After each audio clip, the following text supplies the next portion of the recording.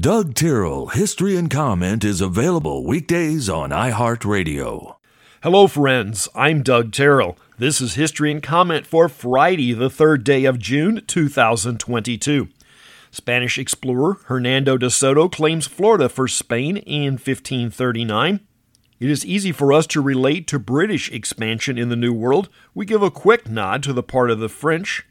The Spanish were a distant third. What we often totally forget, the Dutch and Portuguese also did their share of colonizing in the New World.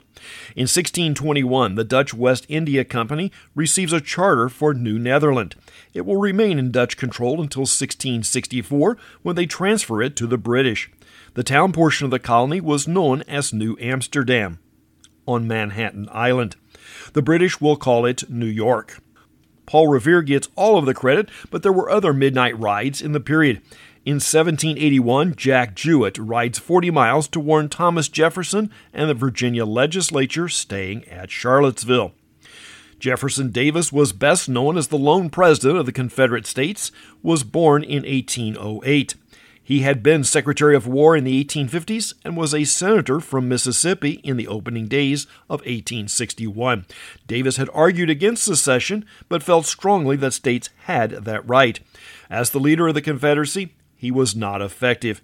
He did not get along well with folks he disagreed with. We might call him rigid and uncompromising. Those traits have a place, but not in high politics. The last pair of great auks, a flightless bird that resided in the North Atlantic, is killed in 1844. The auks look like a cross between a penguin and a Canadian goose.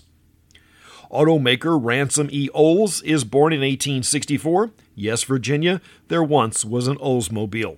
Where would bands get their names if Mr. Olds had not built his Speedwagon?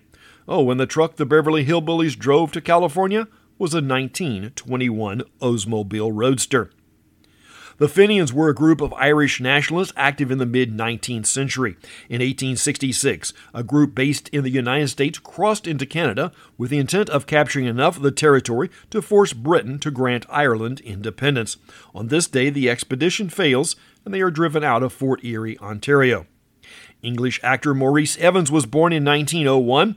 He had roles in the 1968 film Planet of the Apes and the television series Bewitched. Dr. Charles R. Drew, M.D., was born in 1904. We can thank him for his research into blood and transfusions.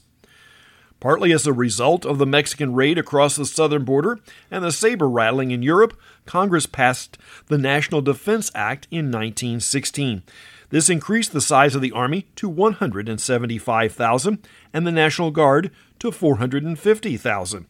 America never tolerated a standing army in the 19th century, and there are still traces of that sentiment remaining.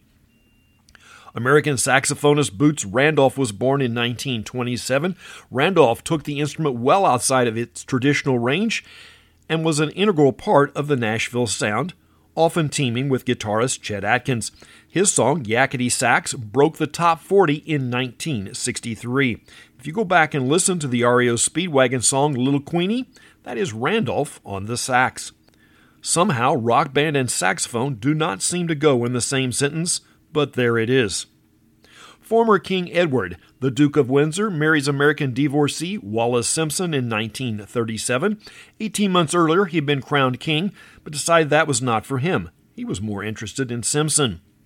Nazi Franz Rademacher proposed a plan to make the island of Madagascar the Jewish homeland in 1940. The idea of a resurrected Jewish homeland had been circulated for decades, but Rademacher's was more of an exile to a deserted island concept. Golfer Hale Irwin is 77. Singer Suzi Quatro is 72 today. Quatro had a few minor hits in the 70s, appeared in 7 episodes of Happy Days as a bassist, and the number 4 song with Chris Norman, Stumbling In. If you find thrash metal music on your radar, Kerry King of the band Slayer is 58.